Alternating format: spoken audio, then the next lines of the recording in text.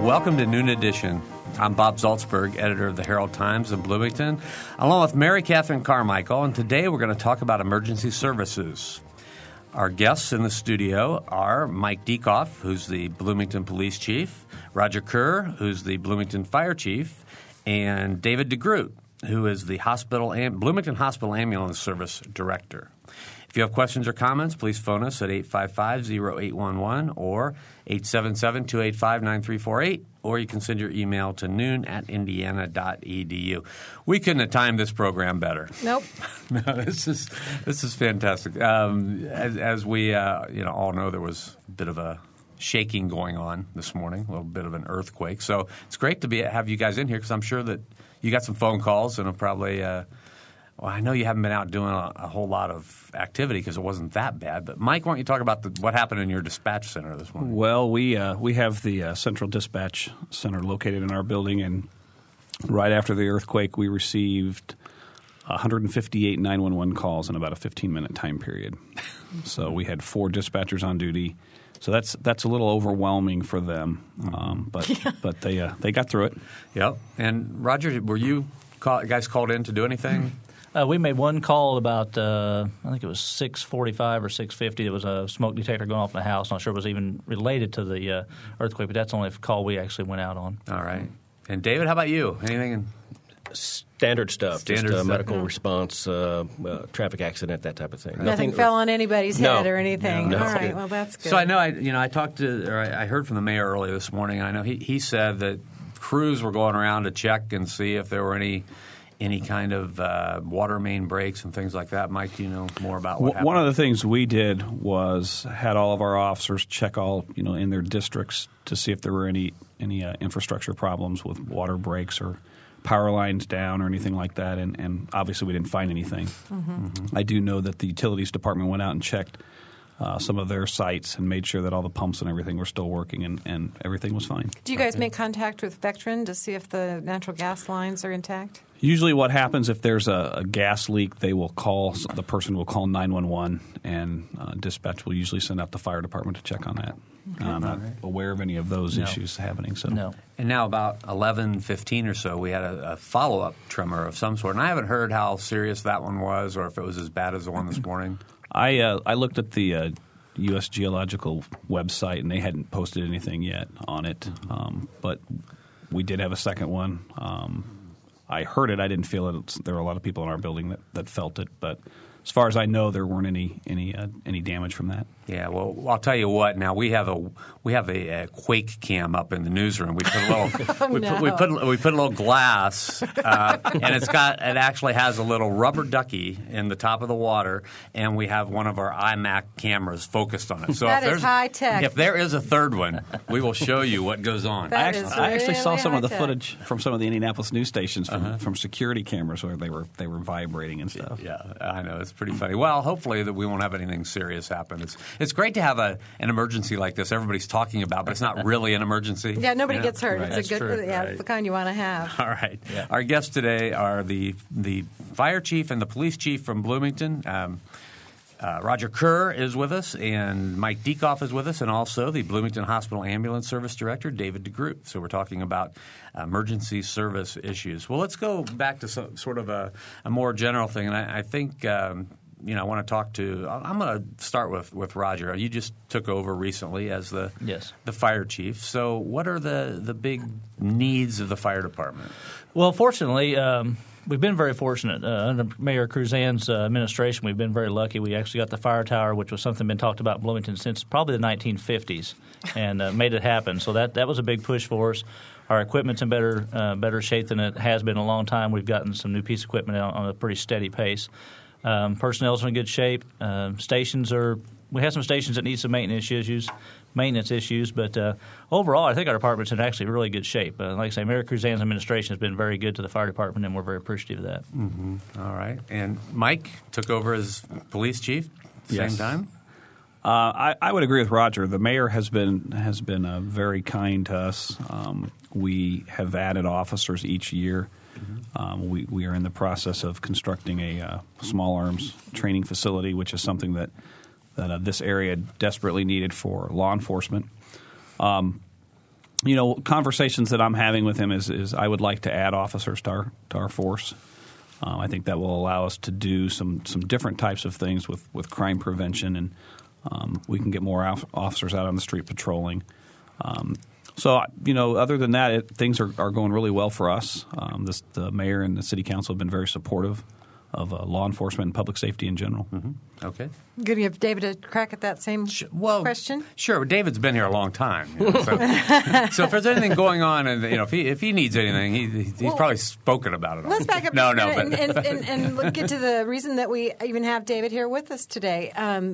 David, I know that you and I met for the first time just recently Wednesday because a Leadership Bloomington Monroe County group, we do project groups within that organization every year, and they took on BHAS as their project to focus on. Would you like to talk a little bit about how that transpired and what they're trying to accomplish as far as assisting the ambulance service in Bloomington? Well, sure, and we really appreciate the effort that they put into to the ambulance service. It's nice to have an outside group really focus on our needs, and we have specific needs.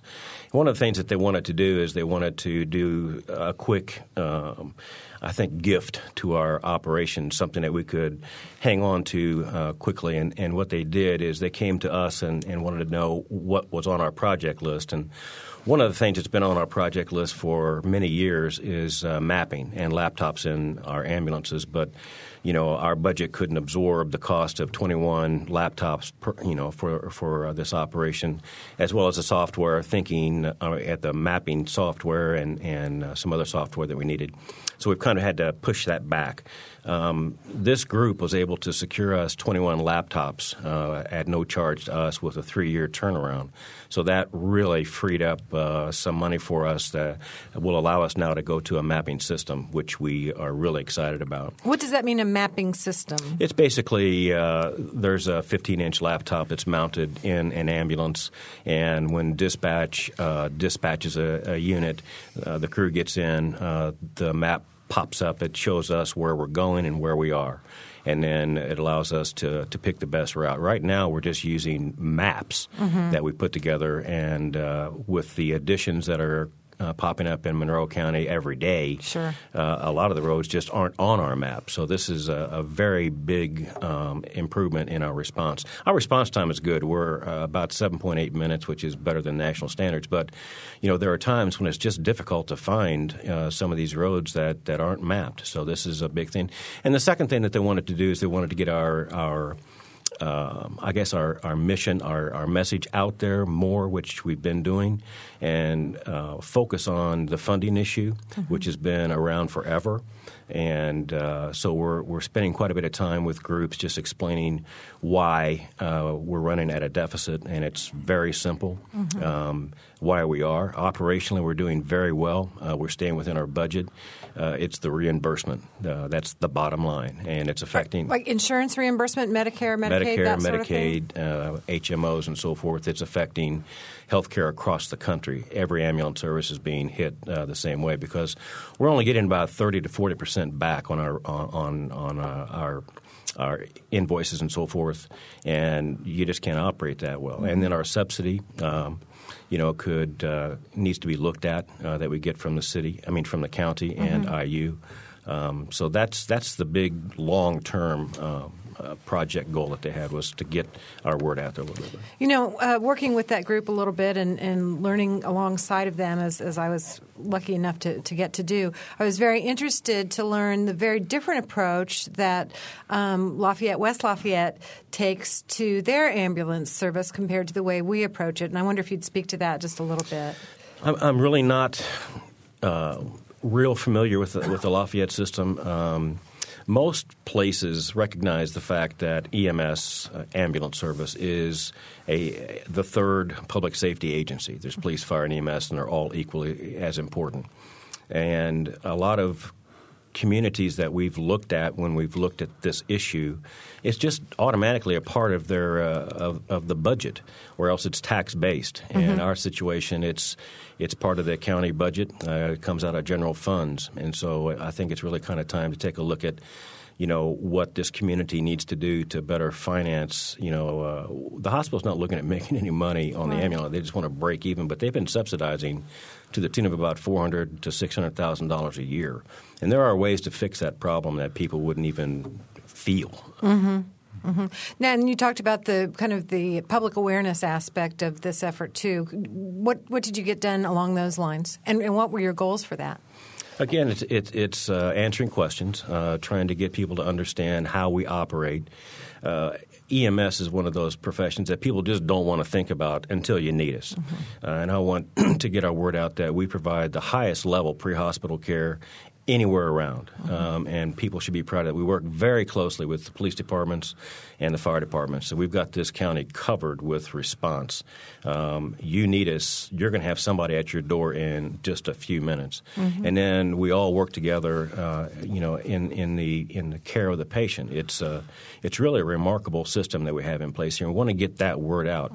There's a cost associated with that, obviously, and so we tie those two in together. And so I understand that you and the group made some public service announcements that probably the public can look forward to seeing soon. I don't know if they can look forward because I'm in them. But they're going to be on CATS for a few years. Yeah, it really deals with what to do, when an emergency vehicle approaches you from the back. People, we see it every day. They just don't know what to do. I can't figure out how do people just stop in the middle of the road. I just can't even believe it. It's like, did none of you people go through driver's ed? They just don't want to give their lane up, I think. In reality, a lot of them just don't know what to do. If you got a 4-lane one-way road, you're in the middle. Which way do you go? And so we understand that, and I think all of us that do emergency response anticipate that. And so we're very cautious. We never know what somebody's going to do. The thing that we want to highlight is what to do. Turn signals tell us that you see us.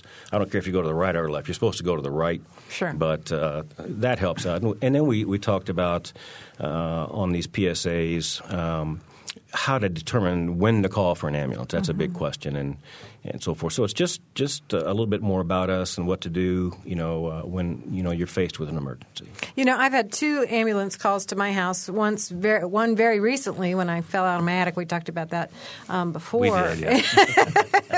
And I was shocked at the speed with which there were people at our house, and that was certainly the case when that happened before. I think the first time, and this was a neighbor had a stroke at our house, unfortunately, and I think that the ambulance was there within 3 minutes. It was just staggering how quickly you folks were able to get there. So I certainly thank you and applaud you, and felt that I got, as you say, absolute top quality care. Yeah, I thank you too, because she didn't even miss a show. She was wheeled in here. She was on lots of heavy drugs, but she didn't miss a show. That show went really fast for me.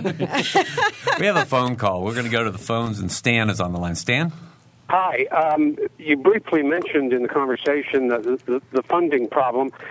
I'm sort of surprised that this isn't dealt with in a much broader context. It's a political necessity, and there was a brief note of it in the HT about the question of outlying new developments as well. And I really think that this is something that our political leaders should engage in a public way as part of the educational process for funding these essential services. That's all I wanted to say. All right. Any reaction? I agree with him 100%. Okay. Our phone numbers again, 855-0811, 877-285-9348, and noon@indiana.edu. We just survived, I should say, another little 5 weekend here in Bloomington. I'd like to hear about how that went from each of your perspectives this year. I'll start, I guess. There were over 200 arrests. I think our agency made, I think I saw some numbers around 60 or 70 arrests. Do you have all hands on deck during Little 5 weekend? I mean, like everybody's on shift. We required everybody to work, and everybody worked 12-hour shifts, both Friday and Saturday. We had shifts. We had a squad of officers coming in at 2 a.m. and working until 2 p.m. to cover some of the overlapping time when officers got off at 4 a.m. So we had the day shift worked from 6 in the morning to 6 in the afternoon, and then we had the afternoon and night shift come in and work from 4 to 4 and 6 to 6. So we had a lot of people working. Yeah. So if I'm a drunk kid, underage, out on the street, you catch me, I'm doing something stupid, peeing in somebody's garden or something, and you catch me, then what happens to me? Well, it's because it is such a busy weekend. I mean, you really have to draw attention to yourself to get arrested, because if you've had a little bit too much to drink and you're okay and you can get home safely, we're probably going to just let you go. Yeah. It's really the ones that draw attention to themselves that get arrested. Mm-hmm. So, and the other thing that happened this weekend was the weather cooperated with us because it was much colder on Saturday, and that kept a lot of people inside. Yeah. So, and Purdue didn't have their Grand Prix weekend. It's, I think, this weekend. And so there were a lot more excise officers in town. Oh, so okay. So anyway, so what happens to me? Let's say I make enough of a spectacle of myself. If you get arrested? Yeah, I get arrested. If you get arrested, you go to jail or you're cited, then you have to appear in court on Sunday morning at Do I have 9 to a.m. spend the night in jail? Where would you put everybody? Well, if you get arrested and you're taken to jail, you would spend a certain amount of time. It just depends upon how. They'll find a place for you. Yeah, it depends upon how intoxicated you are. You have to detoxify and stay in the drunk tank, which is. You've been there, you said? Yeah. No. I've had a tour. I've had a Okay. tour. Sometimes that gets a little aromatic. Yeah, The drunk it's not a fun place. No. So usually what happens on Little 5 weekend is you appear in court.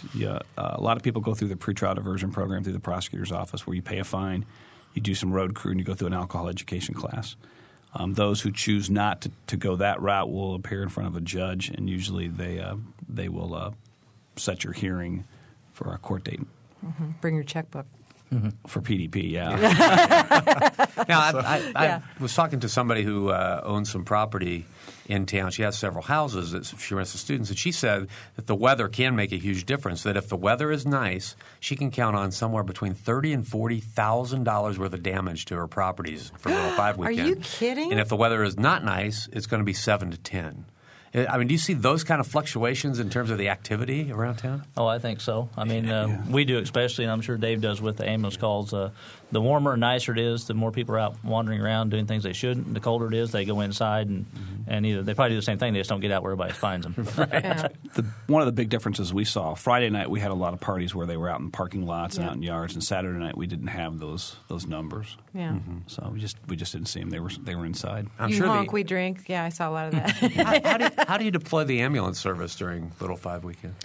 You just wait for the calls, or Well, from history, we know what to expect, and the weather is. We were praying for snow, and we got some cold weather on Saturday. Our volume really didn't decrease. We were very busy on Friday night, Saturday, and Saturday night. There was just a shift to where the runs were, but we bring on extra crews. We have 5 primary ambulances staged throughout the county as we normally do, and we brought extra crews in and manned at least 2 extra units and an extra squad, actually 2 extra squads. So we were pretty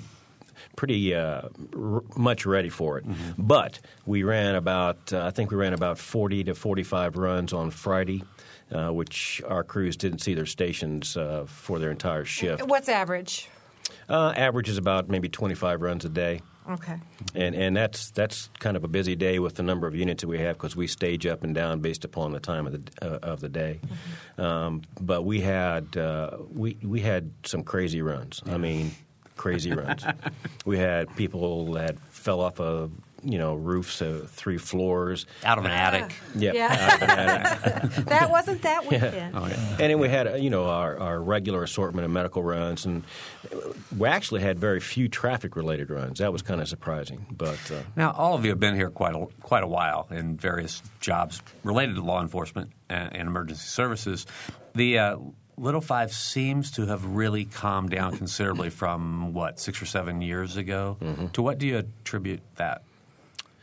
Is there any? I think it's law enforcement presence. I think the last time I physically worked a Little 5, and I say the last time, I got hit in the head with a full beer can from about, 2 stories up, and I said, "That's it. That's it for me."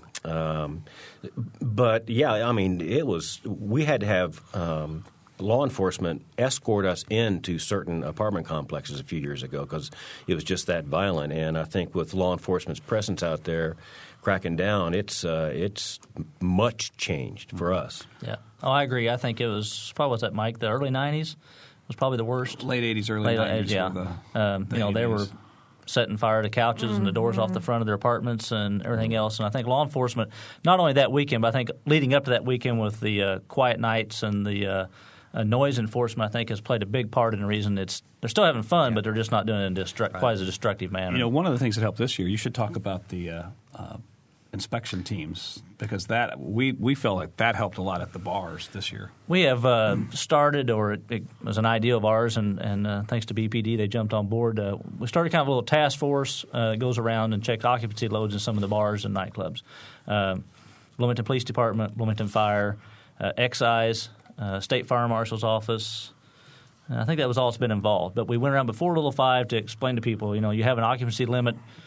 Please abide by it. And then we went back out on Little 5 weekend and done it again. And obviously we did have some violations, but I think it helps that people understand that there's a limit and that somebody's going to be watching. And I think that kind of kept the crowds more manageable, I think, in some establishments. We can kind of predict usually where we're going to have problems out on Little 5 weekend and predict the time periods we're going to have problems. And the bars really were not a problem this year, and I really attribute that to those inspection teams. Now, it seems to me that the university also changed a little bit about how it was sort of marketing the weekend and really sort of they don't like to call it the world's greatest college weekend anymore. So that must have helped too.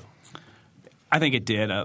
Back in the late 80s, early 90s, it was nationally advertised. MTV would show up and do things, and they quit doing that. And so that helped cut down on the numbers of people that were showing up. IU Police Department works closely with our department during that weekend. If we need assistance, they bring. In fact, they had officers on Saturday night downtown on Walnut Street helping with some of the bar traffic. Now, I was interested. I stopped into Big Red to purchase an adult beverage, and noticed they had an armed police officer in Big Red. Is that something that someone they would have hired themselves, or how does that work? It wasn't a police officer from my department. No, it wasn't. It probably was a security. It was. company. He was in uniform. I think it was a brown uniform. So is that a sheriff? Probably, or it still could have been some kind of a security company. There were a lot of places hired security. I saw Denny's had security officers this weekend. And that tends to help because people see somebody in uniform and they don't want to get as rowdy. They don't know if it's security or police. But, And you guys are good with that? You think that's fine?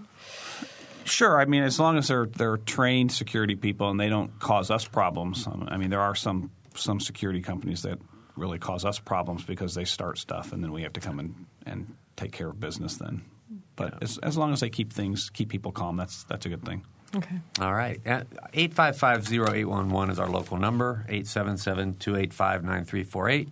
And you can send your email to noon@indiana.edu. David, I think this question is directed toward you. This is an email that came in, and it asks, on the average, can you tell me what each ambulance run costs?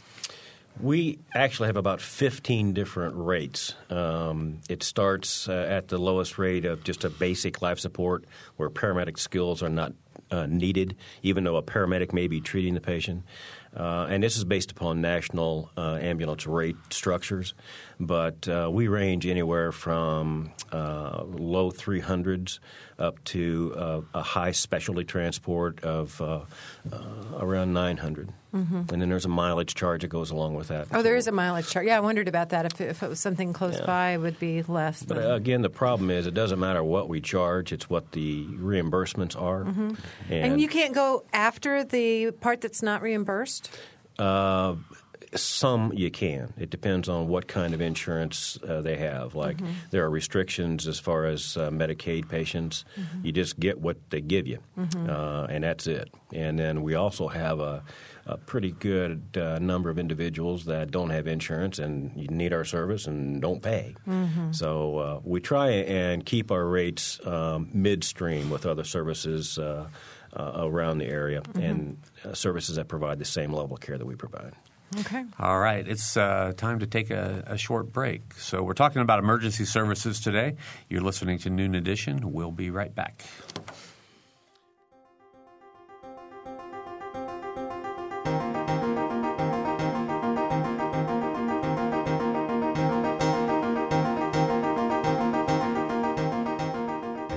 You're listening to Noon Edition on member-supported WFIU. Production support comes from Closets 2, providing organized and expanded closet and storage space for home office and garage, using a variety of systems with no major renovations. Closets 2 owned and operated in Bloomington, 332-2233. And from South Dunn Street Project, represented by Brian Lappin, Real Estate, classic bungalow-inspired architecture in the Bryan Park neighborhood of Bloomington, www.southdunstreet.info. If you're a person on the go, you can take WFIU programs with you. We're podcasting. Podcasting is a convenient and easy way to download audio files directly to your computer. Listen anytime from your computer, iPod, or portable player. You can download podcasts of full-length programs like Noon Edition, Ask the Mayor, and Harmonia, or short features like Kinsey Confidential, the Ether Game musical mini-quiz, and movie, play, and opera reviews. You can find out how with a visit to our website at wfiu.org.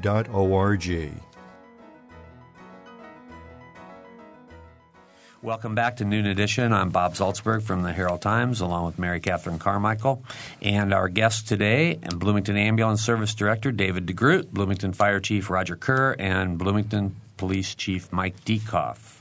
If you have questions or comments, please phone us at 855-0811 or 877-285-9348, or send your email to noon@indiana.edu. And before we start the second half of the program, I want to let you know that next Thursday and Friday at noon, WFIU will be presenting an hour-long call-in.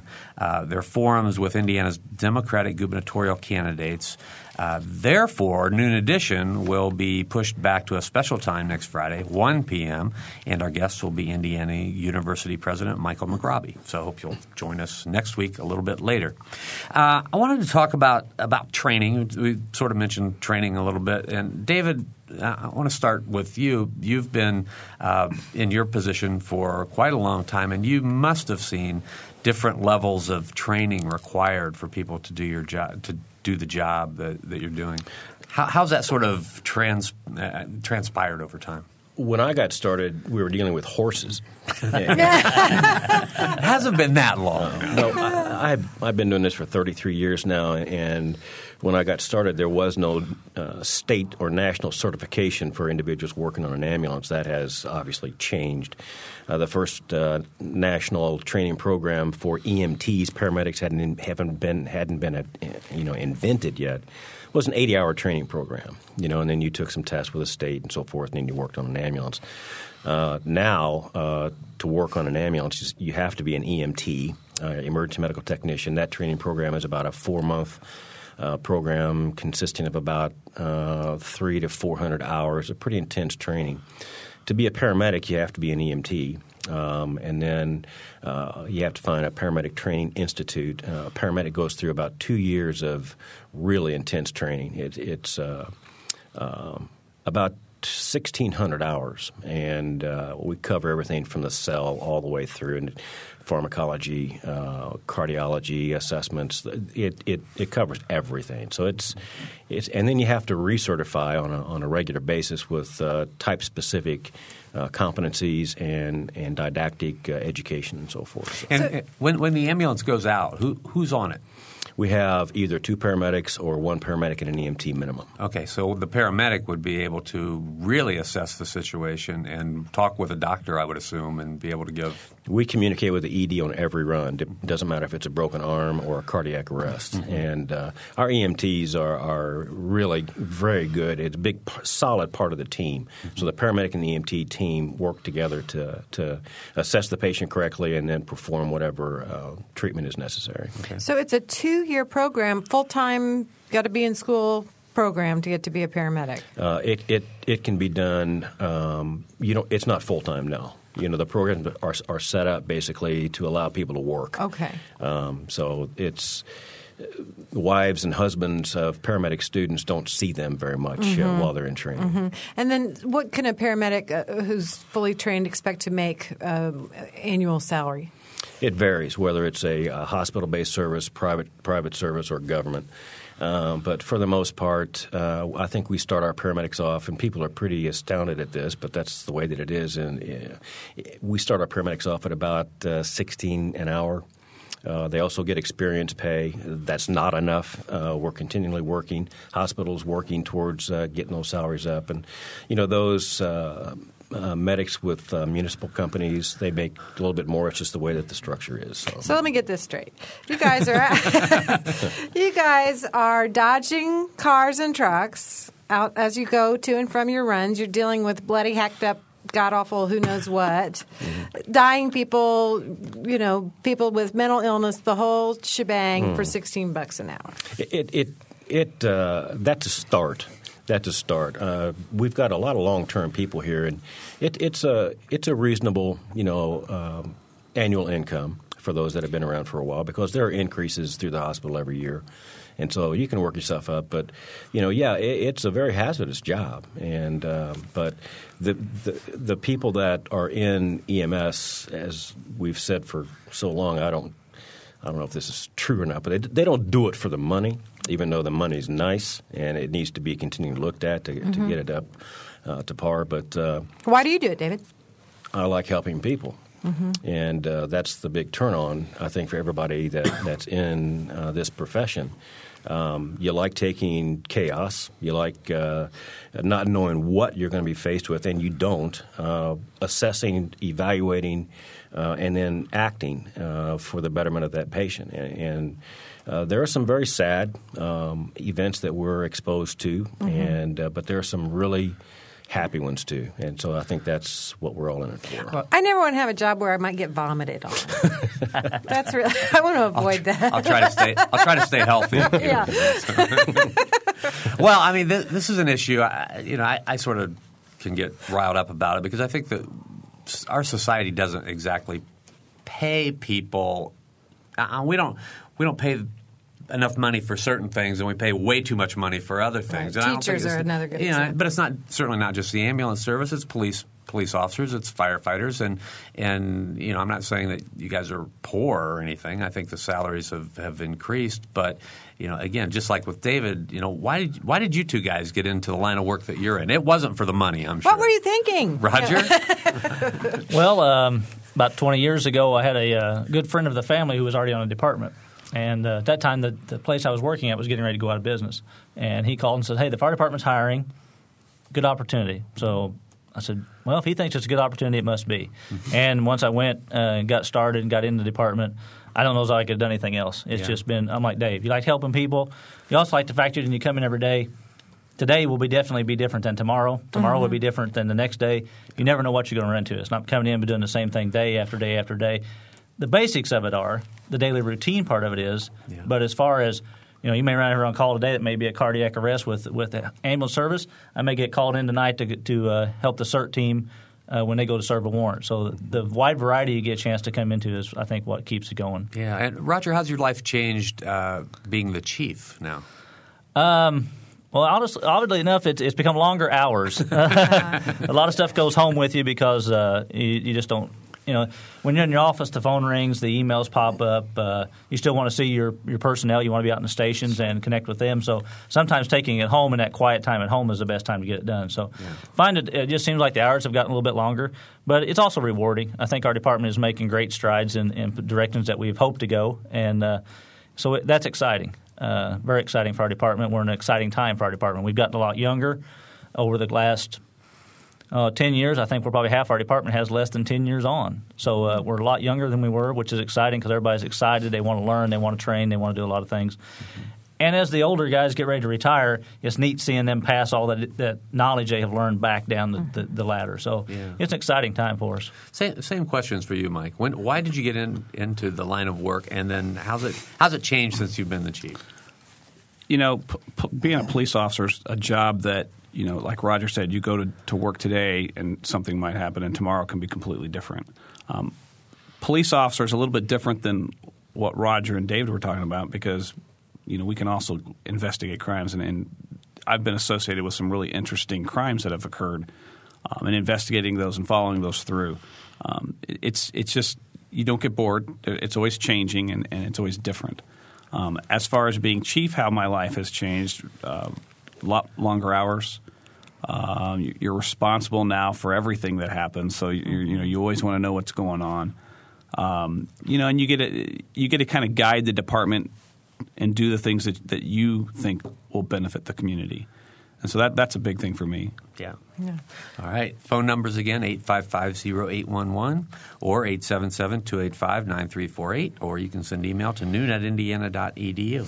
David, I know through the Leadership Bloomington Monroe County program, I learned that for each run you go through about 9+ pages of paperwork. That's just you pulling out of the garage, basically 9 pages of paperwork.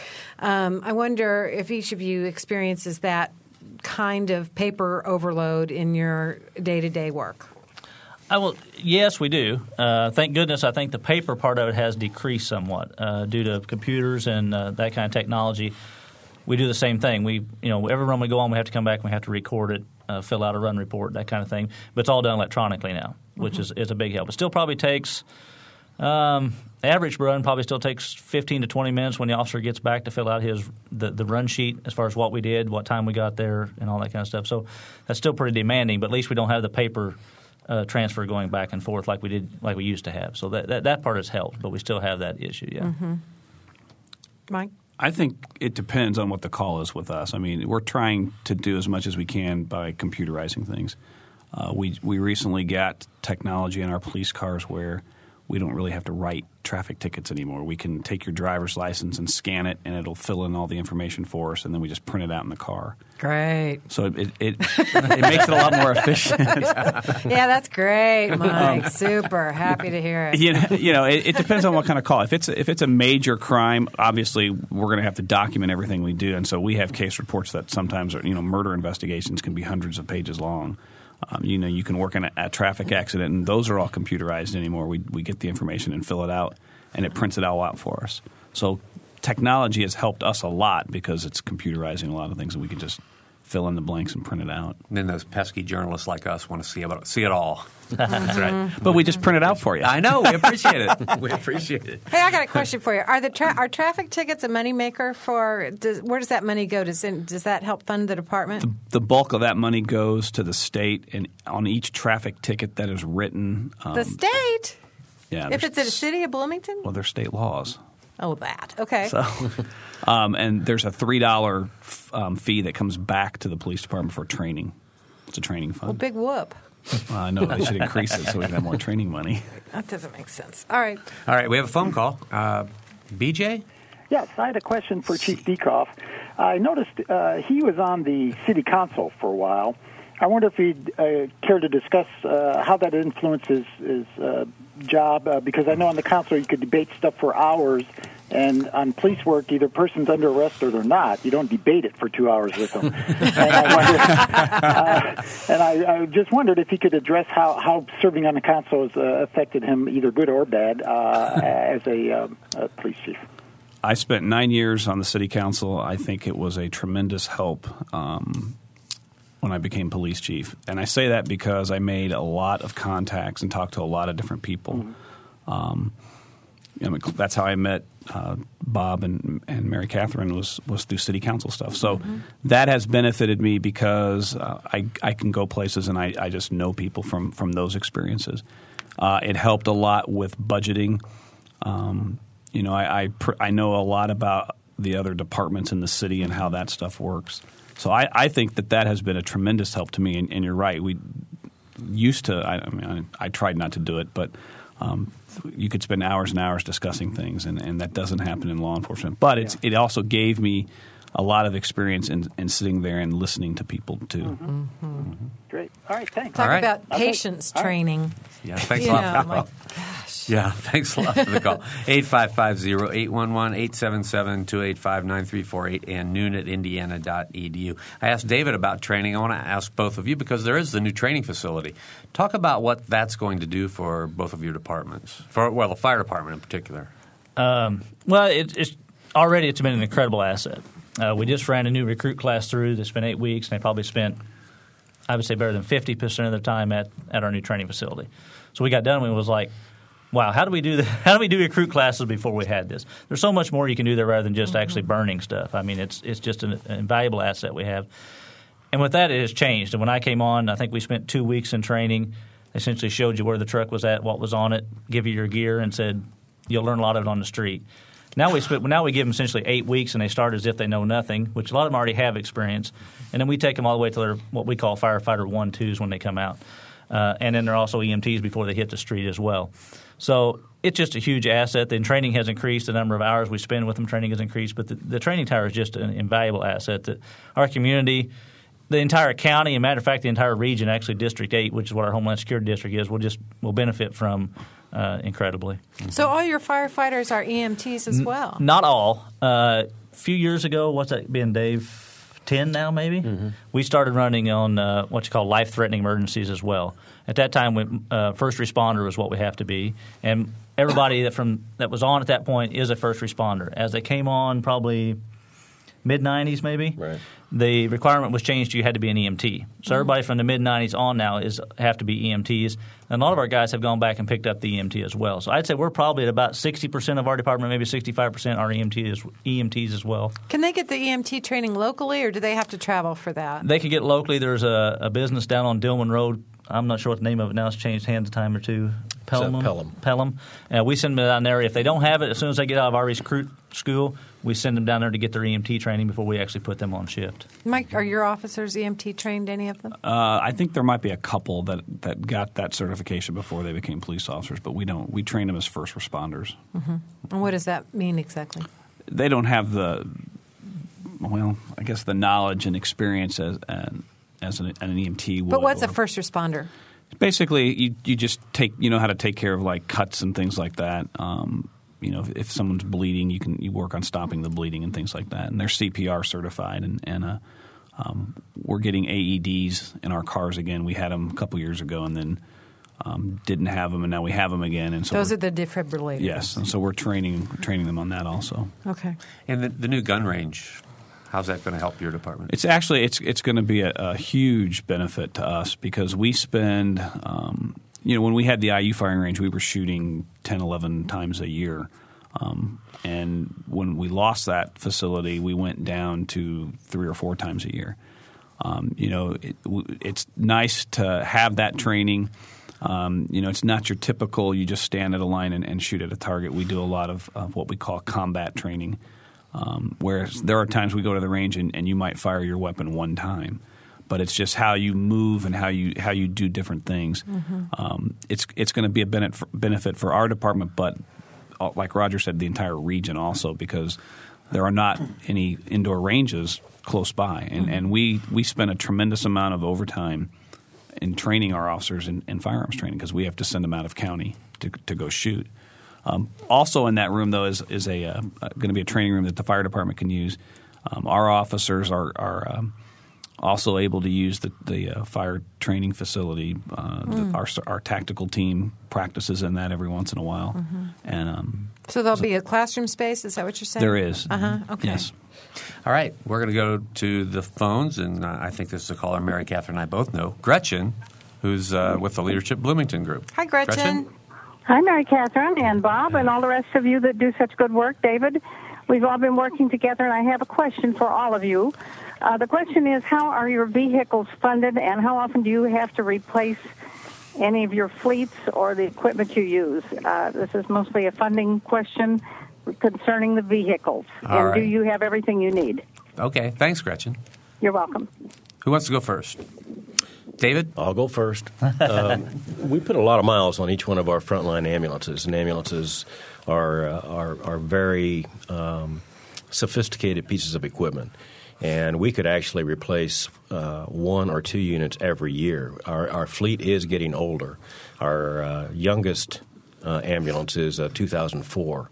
And so we've got in our budget, hopefully this year, for a 1 replacement and then a refurbish of our rescue squad.